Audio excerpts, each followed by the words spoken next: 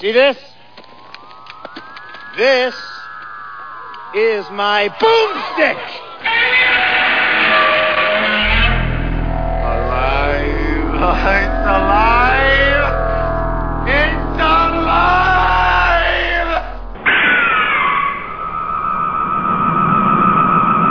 I got news for you, pal. You ain't leading but two things right now. Jack and shit. And Jack left town. All right. Welcome to Slow Robot A Go-Go, show number 25. Wow. Who thought we'd ever get there? That's right.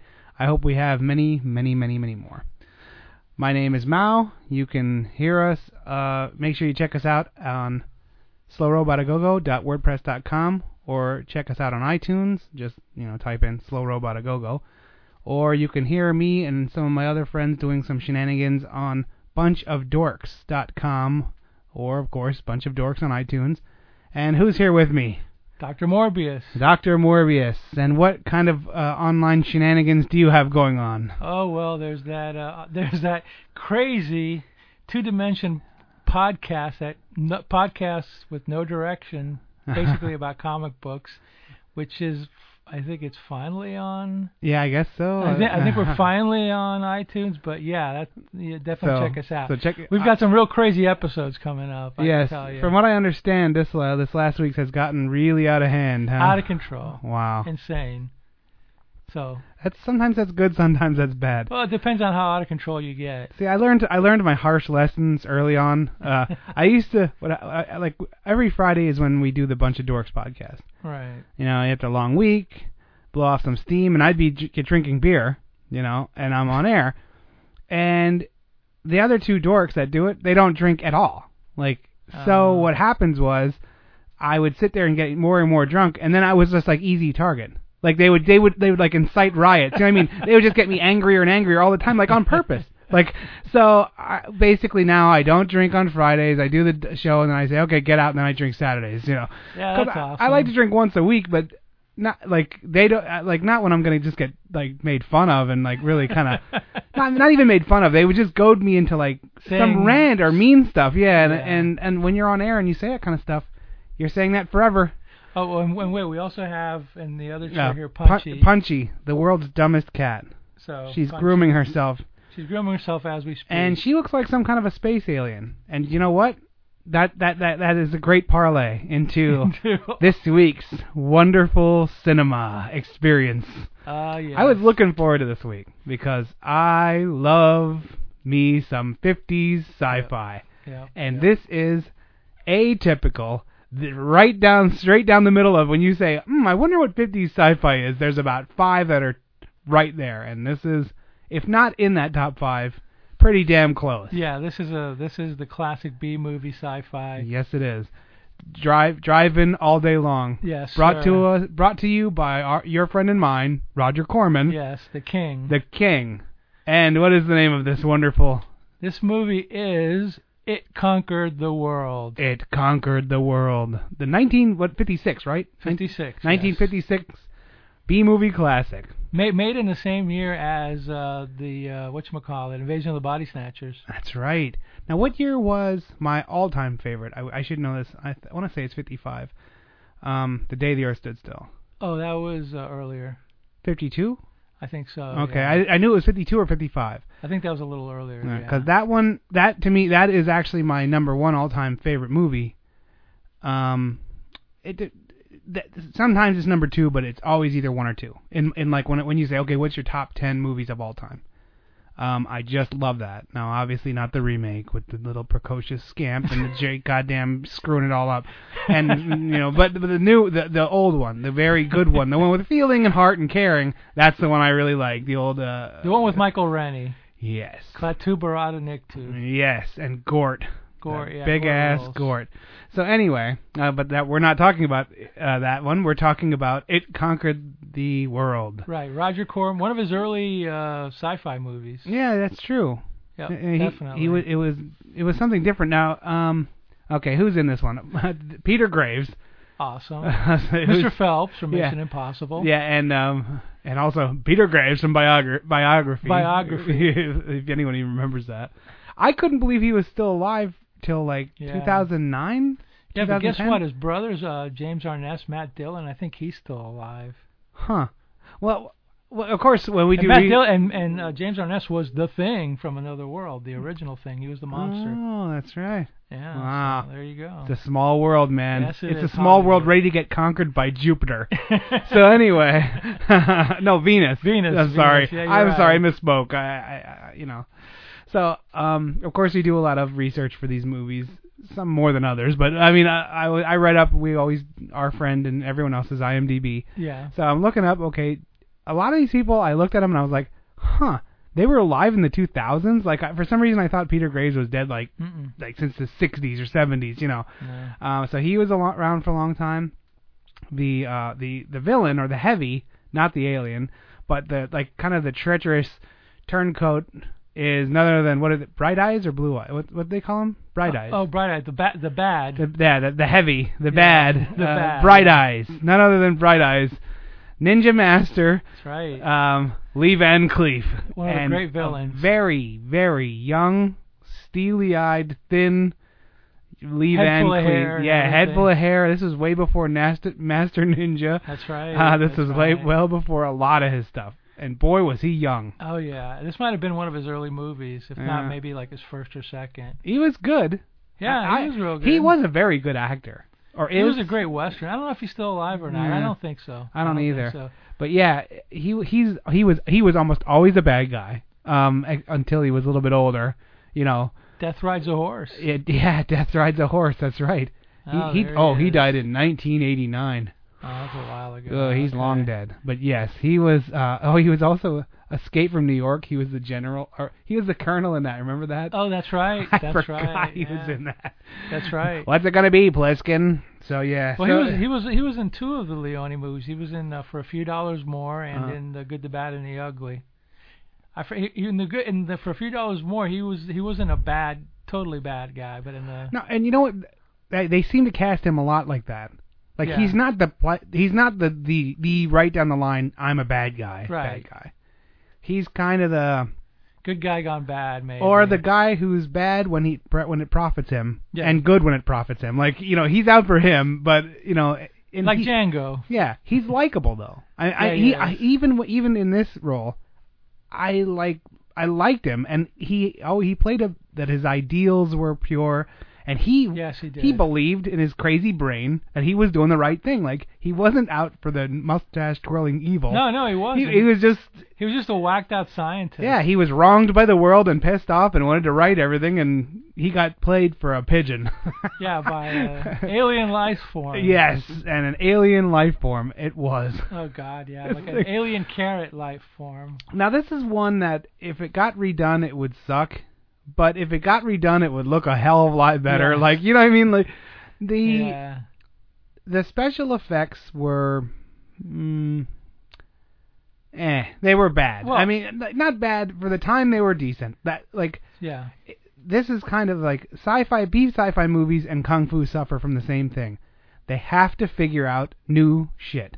You know what I mean? Like every gimmicky kung fu thing, they have to like figure out something that's gonna set them apart, something that's gonna say, oh, you remember that one, or remember? So that's where the gimmicks come from. Yeah. You know, Master of the Flying Guillotine, or Yeah. you know, like they all have to have Crippled like some Master. or drunken something. master. Now some of these are actual styles, but not really. Yeah. Like they have to. So the same thing with sci-fi movies. They have to figure out a new monster, a new evil, a new alien. You know. And also the guy who made the monster was a guy named Paul Blaisdell, who did a lot of the monsters for the AIP movies, which most of these were. He did the She Creature and the Little Green Men and stuff like that. Yeah.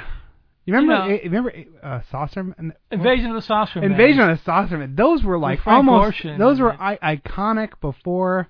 Yeah. They like kind of made what we think of as aliens. As Or Little they, Green Men. Yeah, the big-headed, kind of human, but a little bit smaller. You know, they were like so classic. And I mean, Blaisdell was paid like in the hundreds to do these things. Yeah, I you know, dude. And they had the budget of nothing. They had a budget of nothing. The only thing about these Corman movies is they had good actors in them. They had for the most before part. they were. They had actors before they Yeah. were actually actors. You know. Yeah, they were. And they were before good. they were before they got big. They Yeah. started out, but they were all good, believable, even as unbelievable and cheesy as some of the. Hell, Jack effects Nicholson. Dennis Hopper, you go down the Martin list. Scorsese, He Francis had them Coppola, all. He had them all. all the young guys. And that yeah. leads me to believe that I always admired Roger Corman. I still to this day I admire him as a person for what he's done, what he's given the world. Because the age of these awesome movies, it's gone forever. You know. Oh God. The stuff, the people that try to make B movies now do the nudge nudge wink at the camera and they suck. You know. These were honest movies that just didn't have a home. Well, or the grindhouses showed them, or the drive-ins. It was the drive-ins. They were made for like teenagers or for kids. And internet has destroyed that. Like on demand and internet has ruined that wonderful thing. You know. I mean, basically, the guys at American International would come up with a campaign. Like they get a movie poster with them cool-looking monsters, sell it across the country to drive-ins or theaters. Goes, hey, look at this movie. You want to buy it? And they go like, yeah, that's good. I'll book it. And they go, okay. Mm-hmm. Then they went back to Corman. He goes, okay, like we got 2 months. We need a movie. It has to have 4 of these 7 things that you see on this on this poster. You know. Yeah, and to top it all, they would actually create the double feature, so that way they wouldn't have to share the money with anybody else. They'd create the A supposedly and the B supposedly. You know, and they were mostly geared for teenagers because that's when they discovered the teenage market back in the 50s or whatever. And it was a different time. I and part of me, I always pined for it because I love that stuff. I love the movies from that era. I realize they probably weren't that great, or it wasn't that big of a cultural icon thing. No. But to me, looking back, it was very cool. Oh, definitely. I mean, it has a very cool factor. They're bad, but they were done well. Usually, they did as much as they could with as little as they could. You know. And another thing too is that around the time, maybe a little bit after, when the monster magazine started coming out, like Famous Monsters and all that, these creatures looked a lot better as stills than they did like moving. They were created to look cool. When they had to move or do something, they were a little clunky. Right. You always can see it, and you also hear some of the background stories where they got into these monstrous things and they had no line of sight, or they couldn't swim, like those damn lagoon people. Those poor idiots. Like, those were nobodies, and they were just dying in this suit that they were drowning in, but they had to swim 4 feet just for the shot, and those suits were heavy and bad and uncomfortable, So, they did a lot for film, for cinema. I mean, for cinema, they did a lot for the whole thing. And the old monster stuff is crazy popular now. Oh, sure, I don't know if it ever went away. It's always been a subgenre, like a subgenre, or I don't want to call it underground, but the people that like that. Still like it. And they always will love the original Frankensteins, the original Wolfman. They'll have fond memories of nostalgia. Of course. And to go off on another tangent, this week, which will be May 5th, I think, Saturday, IFC is going to start playing on Saturday afternoons from like 12 to 3:30, drive-in movies. Oh, wow. This week they're going to be playing Frankenstein Meets the Space Monster and Earth versus the Spider. So if you have IFC and if Saturday afternoon, set your TiVo or whatever, or be there, because it's going to be like a cool double feature, and before that you'll have some Three Stooges episodes. So it's just like the originals, it's just not like the new Creature one. Feature back in the 70s. That's or whatever. so cool. Yeah. So. I love, and maybe this probably falls on deaf ears because most people don't have the love or admiration for B movies and sci-fi movies, Yeah. But if you're listening to Slow Robot A Go-Go, you probably should at least know some of the stuff we're talking about. And watch it and, enjoy it for what it is. Exactly. It doesn't have to be great. It doesn't like have to make. They never make sense. But it's that's not homework. Okay. Yeah, exactly. It's simple. It's fun. You got cool people. You got like a goofy looking monster, and it only lasts 70 minutes. So. Worst case is you're out 70 minutes. Yeah, that's it. So you didn't like spend $10 to go see some like special effects CGI monstrosity and then come out going like, what the hell was that? Yeah, I know. The inflated budgets on this stuff is baffling. Well, you know what they're doing now, which I read, they're doing it with the Avengers and with something called Battleship that's just coming out. Yeah. They're premiering them in Europe before they get here, so they can make back their money before they get to the U.S. So that way, if they can make like $100-200 million over there and it bombs here, they don't lose anything. Because that John Carter movie that Disney lost Oh, mucho dinero. As I they heard say. that they adjusted their budget. Or they adjusted the stockholders' really money because of that. Wow, I didn't That's know no that. shit. Yeah, that's crazy. $200 million that thing cost, and I heard people say it was a good movie, but Then who the hell knows what it was? I didn't know what it was. or I don't know. Rush Burroughs, yeah. And but the that's one of the things that's very disheartening. Now, you've known about you know people that are close to the industry or this kind of you know a lot of people. Sure. I of course had a TV show for about 7 years, so I was on independent film shoots. I have a camera. I do shoots when people need a cameraman. You know, I know about the industry. It's disheartening because it's so cost prohibitive. There are no more Roger Cormans. There are no more Tromas.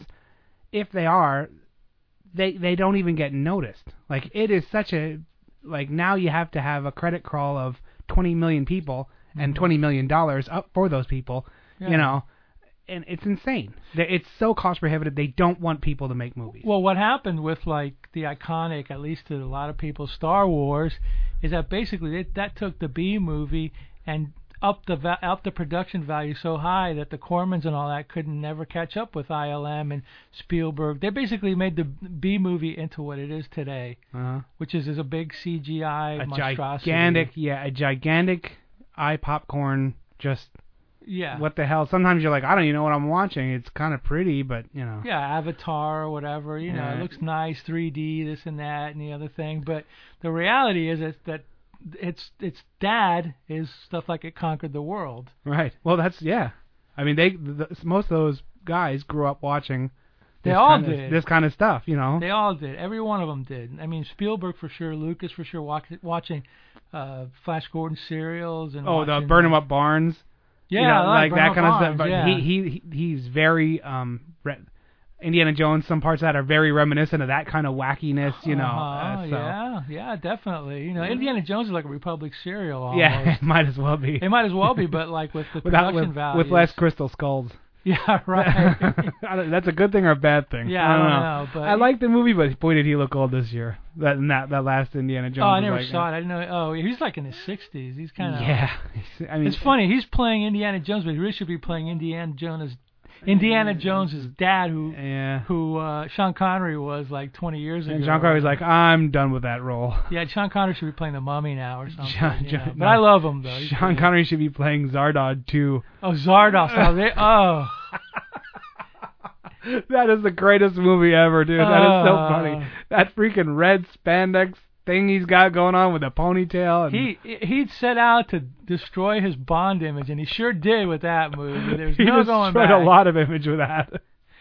Anyway. And wait a minute, but the thing with the stupid me, up until like 10 years ago, I never saw the movie, but I remember reading about it. I had no idea Zardoz, okay, whatever. But somebody said, yeah, Zardoz, Wizard of Oz, and I was like, oh, I get it, the big head. Oh. Yeah. Dude, whatever. That movie is straight up crazy. 70s, you know. But we're not talking about the drugged out 70s. We're talking about the alien invaded 50s. So yes. Let's get back to On Track here. Now, we've been talking about, with great admiration, about the sci-fi genre, the B movies from the 50s, which was height of the... You know, the Red Scare. Well, not the height, but it was pretty damn good. Yeah, you know, it was McCarthy hearings. Yeah, the McCarthy era. So nuclear, you know. There is always bomb. that overtone. It's in the Japanese movies that I love, in the sci-fi movies from that era, everything. It was just affected by that whole thing. So now we have. Let's go over. Let's talk about the nuts and bolts of this movie a little bit.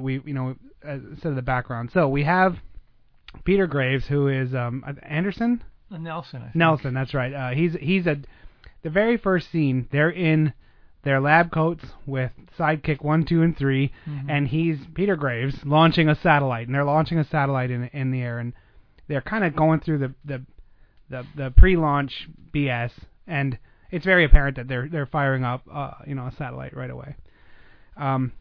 Quick cut to a room with like a commander. And a very infuriated Bright Eyes and Mr. Anderson. Yeah, he's Anderson. Yeah. Dr. And Anderson. Dr. Anderson and some just Tweedledum. I don't know, just some guy. I don't even know who he was. He was just some army brass or whatever. I don't know. And Lee Van Cleef is basically going ape shit, saying that all the other planets are watching us, and if you launch this, you're gonna cause the end of the world. I mean, that was the gist. Yeah, of they're it, gonna right? come I and mean, invade us or something. yeah, he's like, they've been keeping us out of the air. I think he said they've been keeping us out of the air for all these years, and if you launch the satellite, that's going to be it for us. Right. And they were like, well, you're obviously insane, and in 8 seconds that satellite's going to be in the air. They kind of duped him. They scheduled that meeting the same time as the satellite, so he couldn't do anything. Like, I don't know what one guy's going to do to a satellite launch, but whatever. So, yay, the satellite goes off, and then the next scene is Peter Graves and his wife having dinner with Lee Van Cleef and his wife, Beverly Garland, which was a very smoking hot Beverly Garland. Yeah, she was very pretty. Nice sweaters. I was like, wow, what? I'd never seen her like looking that sexy or that not that she was never ugly, but she was kind of like momish or kind of later right? on. Yeah, like I only remember her being more of the mom figure, more of like, oh, here's my wacky aunt kind of thing on a TV. My Three Sons or Brady Bunch or something. Yeah. Well, that's not how she looked in this movie. No, I was she like, was sexy. Damn, Lee Van Cleef, what are you doing with the Venus? Or what's she doing with you crackpot? Exactly. So she's obviously very uncomfortable because Lee Van Cleef is going into his shtick, and I got the feeling from this conversation that she was like, you've alienated us from everyone. Yeah, right. You're gonna make me lose my only one real friend in the world. Like, it's obviously that the two wives were friends, and the two husbands were. Yeah, they're friends. They were friends, or at least professional. Yeah. With each other. They knew each other. They knew each other's work. Whatever. Scientists. Yes, back then they just the pipe smoking, lab coat wearing scientists. They didn't have to do anything specific. They just were scientists, and that was good enough for everyone. Sure. And Beverly was very like, Tom, stop saying this, kind of like gritting her teeth and ready to huck something at him, and it was to say, stop, right? Because she knows if he goes into this shtick about Venus, it's like, dude, you're on something. Yeah, exactly. She's gonna lose her one friend, but guess what? That doesn't stop him. Yeah. So then he takes Peter Graves into the next room to show him his radio equipment, like his mega ham radio. Yeah, and that was one hell of a ham radio system. Oh yeah. So now at this point, go ahead. Yeah, well he's playing them like some humming noises, and Peter Graves is like, what's this? Some distortion or something? Exactly. He's like, tune it better so we can get the station right or whatever. He goes, no, this is my pal from Venus here. He's talking, and at that point I'm thinking to myself, okay, so you're talking to the guy from Venus. How the hell do you know what he's saying? Yeah, and this guy's, he understands these humming noises. It's not saying anything. It's just like, and this is the point where you're like, okay, is this guy just nuts? Or is this real? Like, it's very well written. Because Peter Graves takes his wife and says, okay, well, bye, and they just drive off, and then, and then Beverly can start saying, you're an idiot, basically, and that's the end of the scene. And well, before that, what happened was, before that, he's showing them the radio, and he's like, in the broadcast, all of a sudden they get a phone call, and all of a sudden it's like, hey, the satellite's disappeared. Yeah, he says it's for you, and then Peter Graves comes over, and he's like, oh my God, the satellite's disappeared. So Peter Graves takes off. Yeah, he's like, oh, I gotta go, and at that point, Lee Van Cleef is like, yeah, see, I told you. Yeah, right. And that was like 2 months later. Yeah, it was 2 months later. It was like, because he said, 2 months later. It didn't say 2 months later, but they were like, Peter Graves said something like, oh, well, the satellite's been up there and doing fine for 2 months. Exactly, yeah. See, back in the olden days, they used to say things instead of like typing it really big in neon across the bottom. Like, you could catch things by listening instead of like just, so that was a different thing. Right. So Peter Graves is like, oh, I gotta go to my lab, whatever. Right. And so he goes back to the lab, and I guess when he gets there, it's like, oh, the satellite, we picked it up, the satellite seems to be okay. But in the meantime, I think it's Lee Van Cleef is talking to his buddy, and apparently the buddy hitched a ride on the satellite. Yeah. So the guy from Venus, the alien from It. Yeah, It. It basically Because they said something to Peter Graves on the phone, like it made a 90-degree angle. Yeah, that's like, right. Like the satellite just like went sideways. That's right. And disappeared. And they're like, huh? And what happened was, you know, the thing from Venus got on this satellite and said, okay, and then now he rode it down to the ground. And it crashes. It crashes to where Lee Van Cleef kind of told him the things that he needed. The creature needed a specific that's right. environment, like a cave environment. It had to be certain degrees. It had to be kind of wet.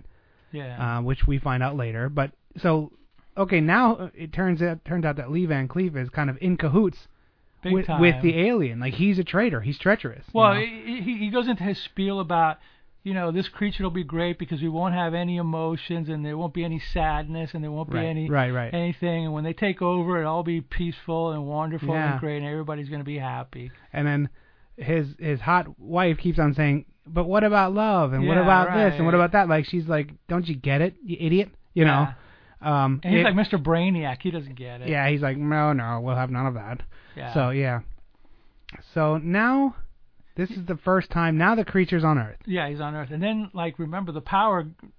Peter Graves was driving back home, and the power. That's right. The car dies. 3:03. 3:03 in the afternoon. 3:03. Yeah, right. 3:03 in the afternoon. Everything on Earth shuts down. Shuts down, including his car, but he doesn't know it. Yeah. And water, watches, everything. Like this creature just shuts it down. Now they don't say the whole world, but.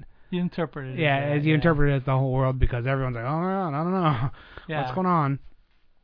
So yeah, that's right. So his car breaks down. He thinks it's just his car, and his wife goes, "Hey, my watch is dead too. You know what's going on?" But in the meantime, I think Van Cleef was in cahoots with the monster, and he says, "Well, yeah, you've got those brainwashing devices. Right. So here's my list of 8. Right. He gives them a list of 8 people that are key figures to don't kill, take over. Yeah, right.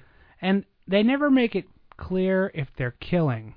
Like No, not at that point. Yeah, not at this point. No, but I mean even like later, I don't know if they're going to kill them or just keep making the things to take over. But anyway, so this monster, you just see like the bottom of it and he's like crapping them out. Yeah, he's crapping them out and there's just like there's like a few like bat-like creatures. Yes. They're very reminiscent of Without Warning. That's right. Without Warning, from the 80s or 1980, had the same type of thing, and that was kind of what the inspiration for Predator. Yeah, right. But the alien see how it's all one big tapestry. Anyway, yes. so these things that look kind of like bats. One of them comes up and like clocks a police chief in the back of the head. Right. Nailed. And the guy's like, oh, I'll help you push this car, and he falls down. Right. He kind of shakes his head. He quietly gets back up, lifts up the bat thing, and throws it into the garbage can. Right. What it does is this thing just delivers like these 2 little prongs in the back of your neck that put the person under control of the monster. Under control of it. So it is taking over the world. It's conquering the world. Right. So then the bat tries to bite Peter Graves, but he's like throws a rock at it or something. Yeah, that's right. They're walking because they're driving. Walking to Lee Van Cleef's house. Yeah, they're walking there because he's like, oh, it's only 100 miles or whatever. Yeah, whatever. So they're walking and his wife is swooning. Oh, it's so hot. Yuck, yuck, yuck. Yeah.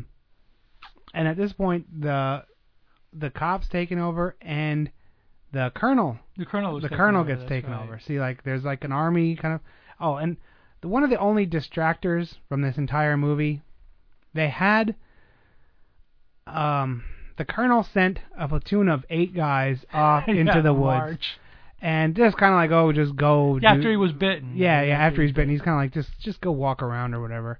Yeah, and these are Goonie guys too. Oh my God. The one guy is from Jonathan Hayes from the one with the Eat Me, the incredibly I can't remember what the title of it now is.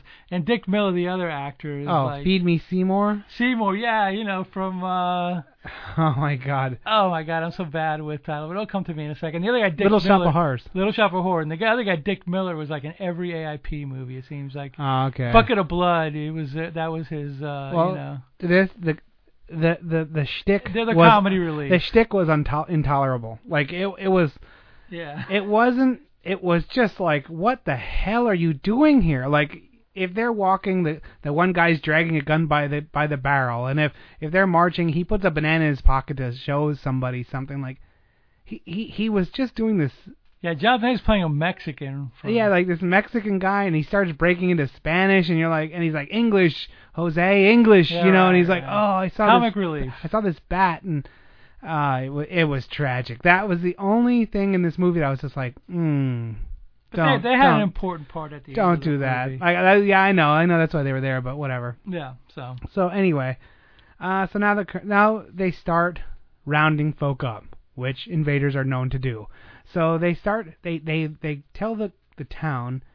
There's commies. Like the commies. Yes, the commies are coming. Run to the safe zone, and they tried to do one of those panicked like run from Godzilla scenes. Yeah, right. But it kind of didn't. Not enough people. That didn't have enough people, and it didn't like work. Like the kid was crying, and I was waiting to see the trampled teddy bear or dolly. All right. But she picked up the doll, and they kept running, and she's like, "Oh, come on." You know, like, there's certain shots that have been used so much, they were cliche in the 50s, and we've been seeing them since the 50s, so, you know. But it was okay. I mean, it was good. They were running, you know. And then they round up, they tell the scientists that they have to go, and they're going to, like, keep them in an area there. They lock them away. They're staying. They lock them away. Stay there. So that's the plan, supposedly. Yeah, that's the plan. And then Peter Graves is on his way over to leave. They're walking. Yeah. To Lee Van Cleef's house. And Lee Van Cleef is the only one that has power. Wow. Right, his yeah. car works. Everything's fine. Water works. Everything's fine. Yeah, That's his reward for being a pigeon. A bitch. Yeah. He's the prison snitch, so he gets the he gets the extra cigarettes. For being a traitor to humanity. Thanks, jerk. So anyway, so basically he goes back to the house, and like Lee Van Cleef tells him, hey, you know, here's the deal, the plan. Yeah. And like Peter Graves is like, are you kidding me? Yeah. He doesn't buy it at all. Yeah, he's like, are you kidding me? Come on. He's like, you've been saying the same crap all these years. You know, nobody believes him, and no one ever will. And he's like, I'll show you. So he goes, take me home. My car's broken. Yeah. Okay. So he drives him home. And he drops him off. Yeah, he drops him off at the house. Yeah. He's like, all right, well, you know, see ya. And he drives away. Like he just kind of goes.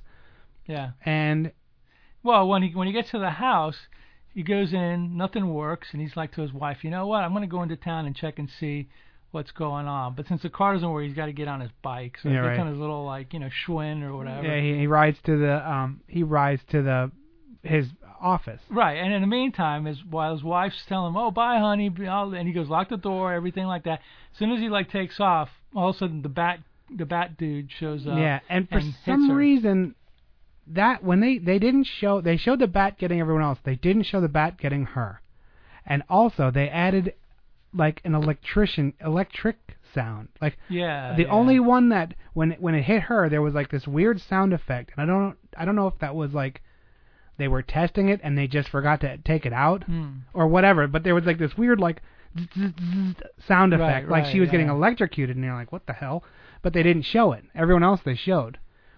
Which was weird because this is like kind of a particularly gruesome movie for this time. Yeah. You see people getting shot. You see people getting strangled, like choke the life out of them. Lady, yeah. Like they don't generally.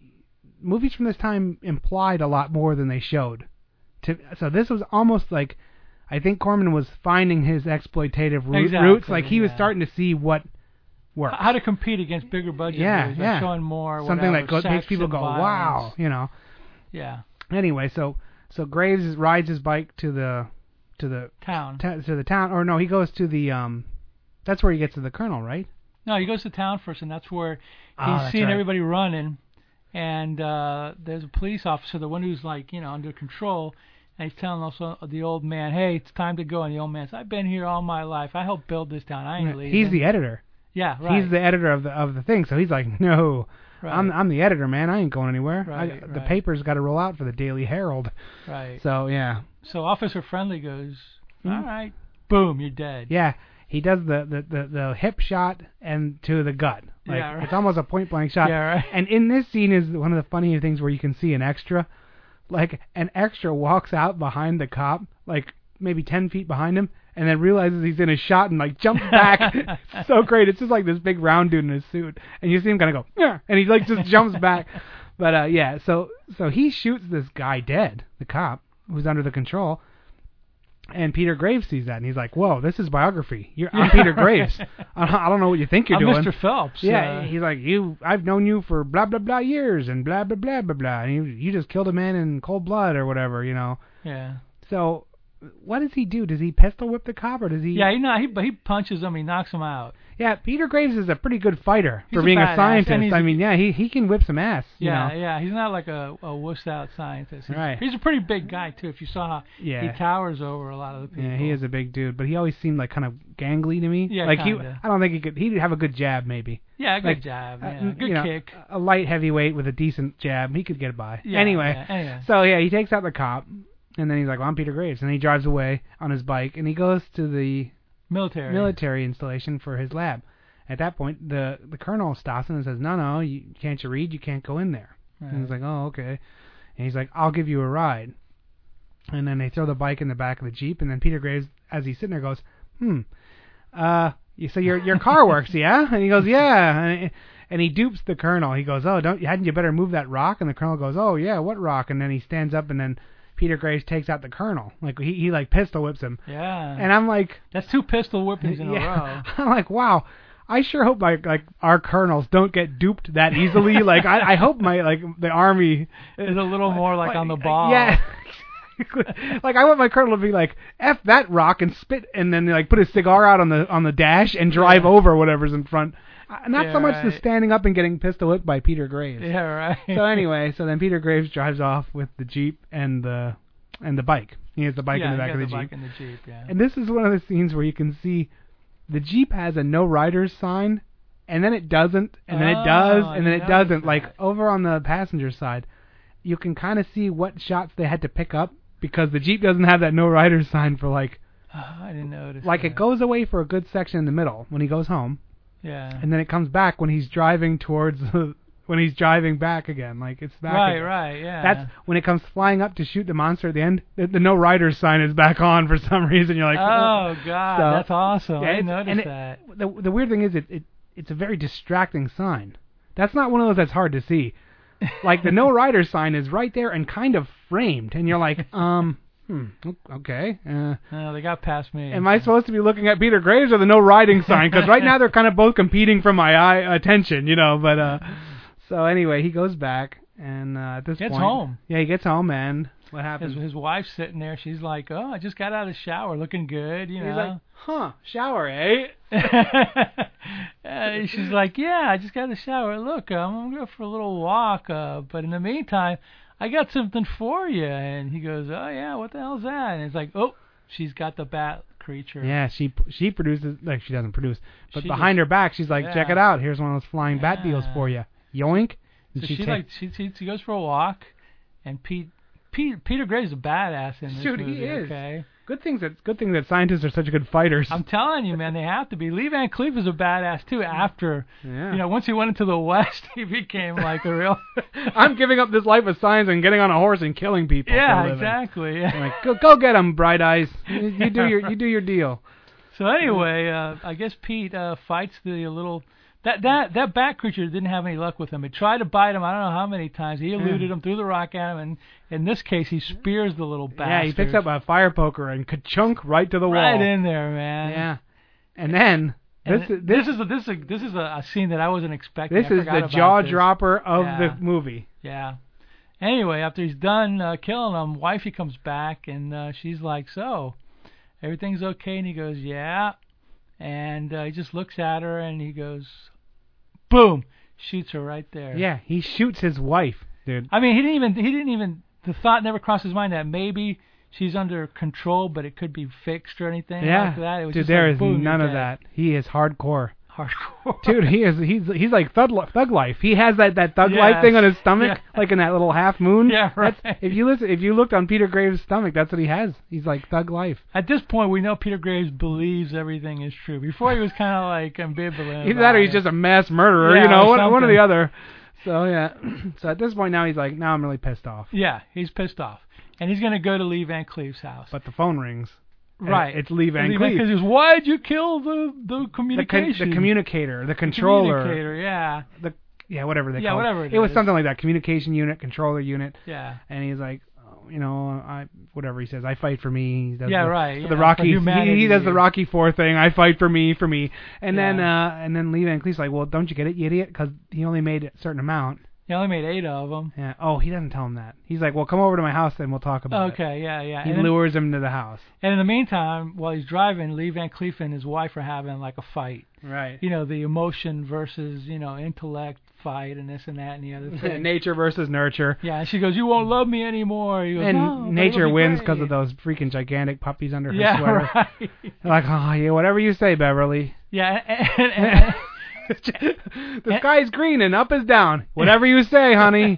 But anyway. as long as afterwards we have a little bit of fun, it's all good, So anyway, I guess in the middle of the conversation, he spills the beans to her where the monster is in the cave. Yeah, he does.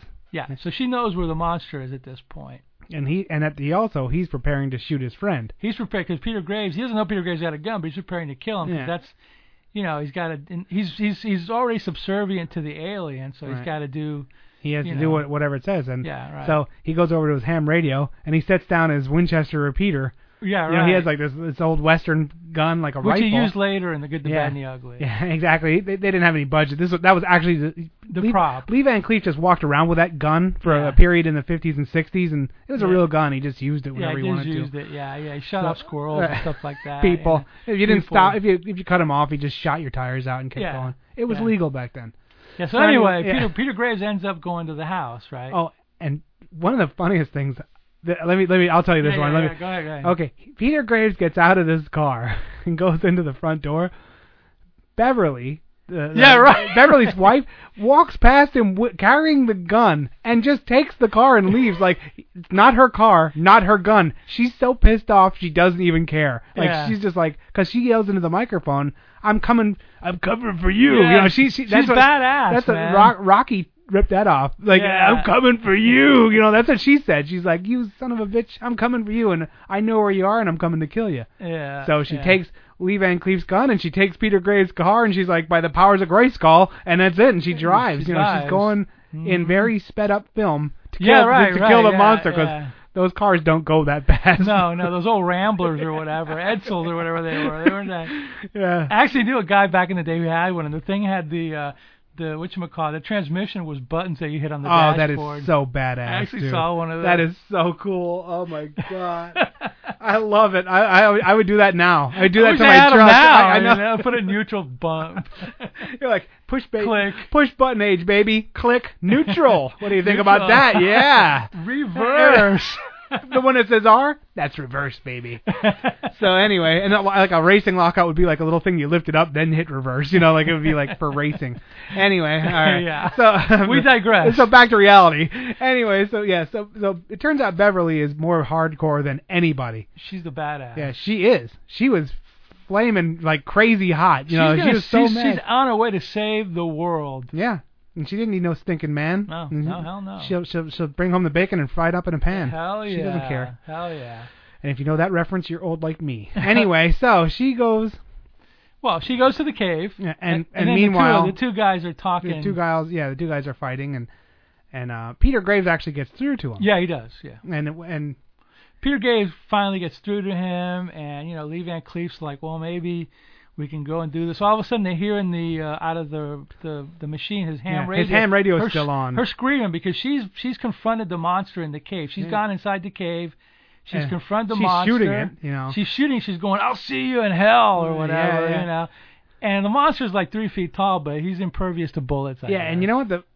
This is the first time when you see this thing, and you're like, wow. Yeah. I don't know how to feel about this. Yeah. It's a tiny little. It looks like the ghost from Pac-Man. Right. But it's a squid form, and it has long lobster claw arms. Yeah. And it like has like a snaggletooth. Yeah. It has like one pointy snaggletooth from the bottom, and you're like, huh, what the hell am I looking at? Like at first, I think I rewound it the first time I saw this, and I was like, what the hell is that thing? And I'm like, is that Pac-Man? Is that Sigmund and the Sea Monster? What am I looking at here? And then, but it kills. It kills her. It kills Beverly. I mean, she shoots the whole round into him. She empties the gun into him. But and, she's like, she can't. And yeah, at this point, Sergeant Comic Relief sees this. Sergeant Mexican hears like this. Yeah, he goes hears in. and he goes and he runs to get the troops. He takes a couple of shots and he can't kill the thing, so he goes and gets and he goes, buddy. "Ay, caramba!" and he runs away. Yeah, and also because he's heard this, now Lee Van Cleef is pissed off. Yeah, so they head off. Everyone's really angry at this point, Oh.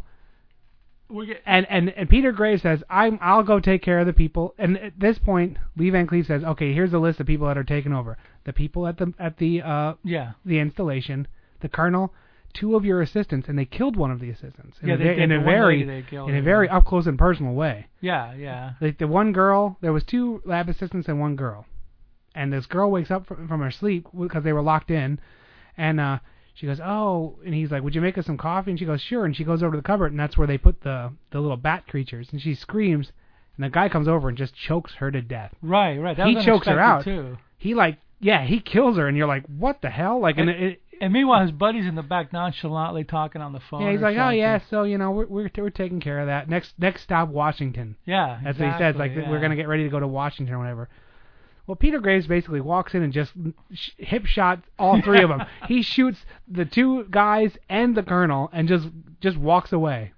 Yeah, I think the colonel stays alive. The colonel's still alive. At this point, I thought of Zombieland, and it's like, always double tap. Like right. Zombieland says, always double tap. Don't get stingy with your bullets. At this point, kill him. Yeah, right. But Peter Graves, he's Peter Graves. He doesn't care about it. Yeah. So basically, he shoots them and he drives away. All right, so while Peter Graves wasting these guys, Lee Van Cleef, all he's got is like a blowtorch. Yeah. So old school blowtorch. Old school blowtorch. It looks like a coffee pot. Yeah, right. And I never saw one of those old ones like that, and I was like, the hell is that thing? And he's like pumping it up. I'm like, yes, that's a propane torch, dude. Nice. Go. So he's heading off with the propane torch, and he's going to the cave. And like right now at the cave, like everybody's there. The army's in there. They go in. They start shooting at the monster. The monster like gets one of them and kills them. And in the meantime, Officer Asshole's like there too, I think. And he's like, it's going to see what. I guess either the monster's calling him or something, but he shows up there. Right. And then all of a sudden, Lee Van Cleef shows up with the blowtorch. Yeah. And he torches him. Yeah, he torches He the like cop. just lights up the cop. The cop's like he's sneaking around and he's being so like stealthy cowboy, Right. And the cop turns around and he just torches him, lights him on fire, and the guy goes and he runs. Yeah. Yeah. And at that point I'm thinking, and then Lee Van Cleef got in the car with his torch, and I'm like, why didn't you pick up the gun? Yeah. But whatever. Yeah. Well, I guess he figured the monster wasn't. The bullets weren't doing anything because his wife couldn't kill him. So he had to do that's something. true. Because I'm of the thing, if I always think like if a bullet doesn't kill him, just shoot more bullets. Yeah, well, you know what I mean? Like if one doesn't, maybe 100 will, no, or maybe 1,000 will. Yeah. Something's gonna bother it at least. Yeah, flesh wound or at least or something. Get infected after about 20 hours of shooting. Yeah. Get a little gangrene or something. So now Lee Van Cleef is. This is the battle royale. Army he's seen the light. He's going there. He's out for vengeance, and he's screaming for vengeance. And the army guys are shooting like crazy, and they're shooting at this 3-foot monster. And Peter Graves is just standing there. I was like, I'm Peter Graves. I'll do whatever I want. And they're like, you're right, you are. So then the big climax. Yeah, Lee Van Cleef goes and grabs his trusty little torch and just like hits the carrot monster right in the eyeball. That's right. He just runs up and like goes. He just hits him in the eyeball. He says something like. I forgot what I forget. He was like, this, you, I believed in you and I gave you everything and you ripped me off and. Yeah. And basically, it's like the coup de grace where Bright Eyes burns out his eye and kills him. And he starts like bleeding some Venusian blood out of his eyeball, and he kills. And the monster has a death grip around his neck, and they both die. Yeah. And then at the end, we'll hear Peter Graves' great Oh my God, speech. This is one of those things that like I don't know if he writes it into his contracts or if they just keep saying, let's see if we can write this. Let's see if he'll say what we write. I don't know. Peter Graves always ends his movies with some very stoic, odd little saying, like it's like an odd speech about man's humanity against man, and this is no different. I have the sound clip, and that's what we're going to finish the show with. I'm going to drop that in just because I have to. Yes. it just goes on. This is unfortunate. I couldn't find the long version because this thing goes on for like 2 minutes about how men's struggle will lead him against the thing and the tyranny and you're like, oh my God, shut up, Peter. Yeah, right. But I don't know. Aside from the comic relief and Peter's last hurrah, or I guess I'll call it last hurrah for chivalry, it's very good movie. Fun. Really fun, funny. At times you're gonna go, huh? Like, just not from broken bad part, but because you can't believe what you've just seen. Like, yeah. But you can tell it was well written. Yep. It was well acted. It was shot very well. Now, again, the B movie stuff. Don't look for the strings on the damn things flying around because they're there. Don't mind the guy in the background, like the extra kind of popping his head out or whatever. You know, right. Understand that this was shot with a nickel and a wish. You know what I mean? Like, just let that go and watch it as a movie and enjoy it for what it is. The granddaddy of all the movies today. Oh man, it's so good. It's so funny. Yeah. And you could sit there and watch Beverly for 90 minutes. Yeah. You'd be a happy dude. Yeah, I'd be like, if you like her, you can see her in Out of This Earth. You can see her in the Attack of the Alligator People. I don't know if she did too many other genre movies after that. She probably did a couple, but those two are specifically. She and after that, TV all day long. TV. Like this lady did a bunch of movies and then just movie My or Three TV's Sons. My Three Sons, and then that was pretty much it. TV. Boris TV, Karloff's Thriller, Twilight Zone, you name it, she Yeah. was on. I think I was looking at the credits in '56. She was in like 9 or 10 TV shows, and like this movie and another Corman called Swamp Diamonds or something like that about like Louisiana Oh my women. God, she was in Swamp Diamonds. Yep, and she was also in The Gunslinger with another great scream queen, Allison Hayes. That was a couple. I of years remember later. Swamp Diamonds now. Swamp Diamonds, yeah. Yeah. She was Corman's girlfriend, so she was getting all the just whatever. whatever. Just getting whatever Corman had to offer. Yeah. Yeah. And we're gonna leave it at that. So anyway, thanks for listening to us. Do you have anything else about the movie? Just that this movie is not easy to find. It's only available on the VHS. I got it off a VHS that I had bought in the 80s. I thought it was on DVD, but it's not. So definitely, whoever's out there, really, you need to release this movie. That's amazing that it's not out there. You can get it, I think, MST, on an MST version of it. Oh, like they did it and then the original's on there too? I don't know if the original's on. That's the thing. I think it's just they're, goofing on it. Yeah. But yeah, this movie definitely deserves, just for the fact that it was released in '56. It needs to come out on DVD. That's surprising. Yeah, I looked through even Amazon. I looked everywhere, and I was thinking, I was looking through my collection, and it actually made me actually alphabetize part of my collection that wasn't done yet. So it's a good thing. Yeah, good luck with that. But I did it. Dr. Morbius has about 20 billion movies, give or take. Yeah. Anyway, he's been doing this since the since video since the 80s. Okay, so he's been doing this since the 80s, and he's never slowed down. We'll leave it that way. Getting worse as the years go on. I'm considered like a maniac, and mine is a joke compared to his. Like, well, you're getting there. Nah, not even close, man. So anyway, but yeah, definitely, if you can find it. It is a great movie. I cannot believe it's not out there. Yeah, definitely. Maybe MGM or whoever owns this really released it. Some of these places have burn on demand now. And that's a real ripoff. But if you really want something, you can get it.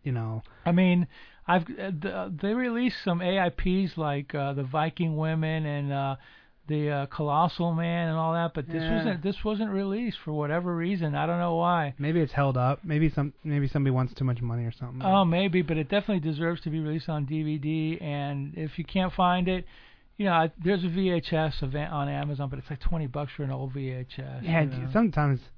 Yeah. Yeah, I mean, it's the one that I have that I bought back sometimes, in like 89. you go out and you find this stuff. Like, a lot of times I try and find it on Laserdisc, or because I don't have a VHS player anymore. I haven't for maybe 10 years.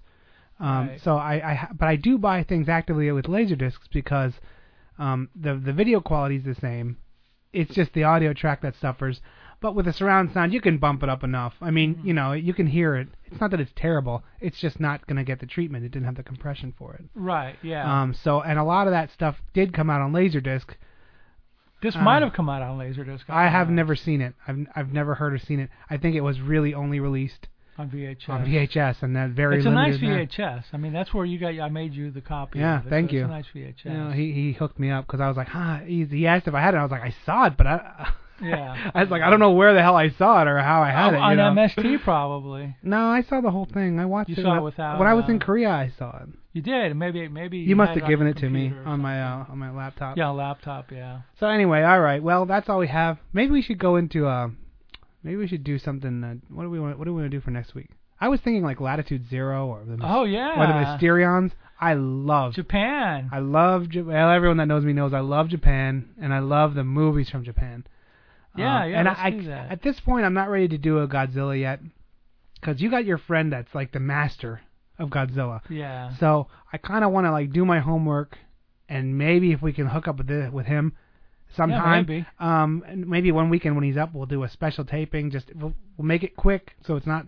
I want to hear what this guy has to say because he sounds like the wealth of knowledge. Yeah, he is. Like, I'm considered to know a lot about Godzilla, but I'll shut my mouth around him because he's obviously at the higher level, you know. Well, yeah, I mean, but Mysterions or Latitude Zero, we'll have to figure out maybe one of those. Japan, yeah, the H-Man, the Human Vapor. There's so many good ones. Gokiva, Body Snatcher from Hell. Oh my God, that movie is crazy. That's We talked creepy, about that man. last week too. Yeah, that movie freaks me out, man. Yeah. That is crazy. The Mushroom People. The mushroom. Yeah, let's okay. All right. We'll go to Japan. Anyway, we're gonna go to Japan next week for you guys. Do me a favor and send us some emails, please, at zenbone@hotmail.com. You can address it to Dr. Morbius or myself, Mao, small m, capital O, small w, and let us know what you think we should do next. Let us know what you like or don't like about the show, and tell us what you think about Peter Graves and biography.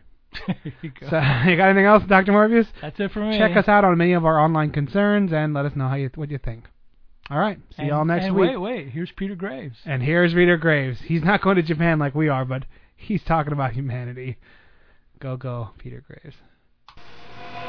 He learned almost too late that man is a feeling creature. And because of it, the greatest in the universe.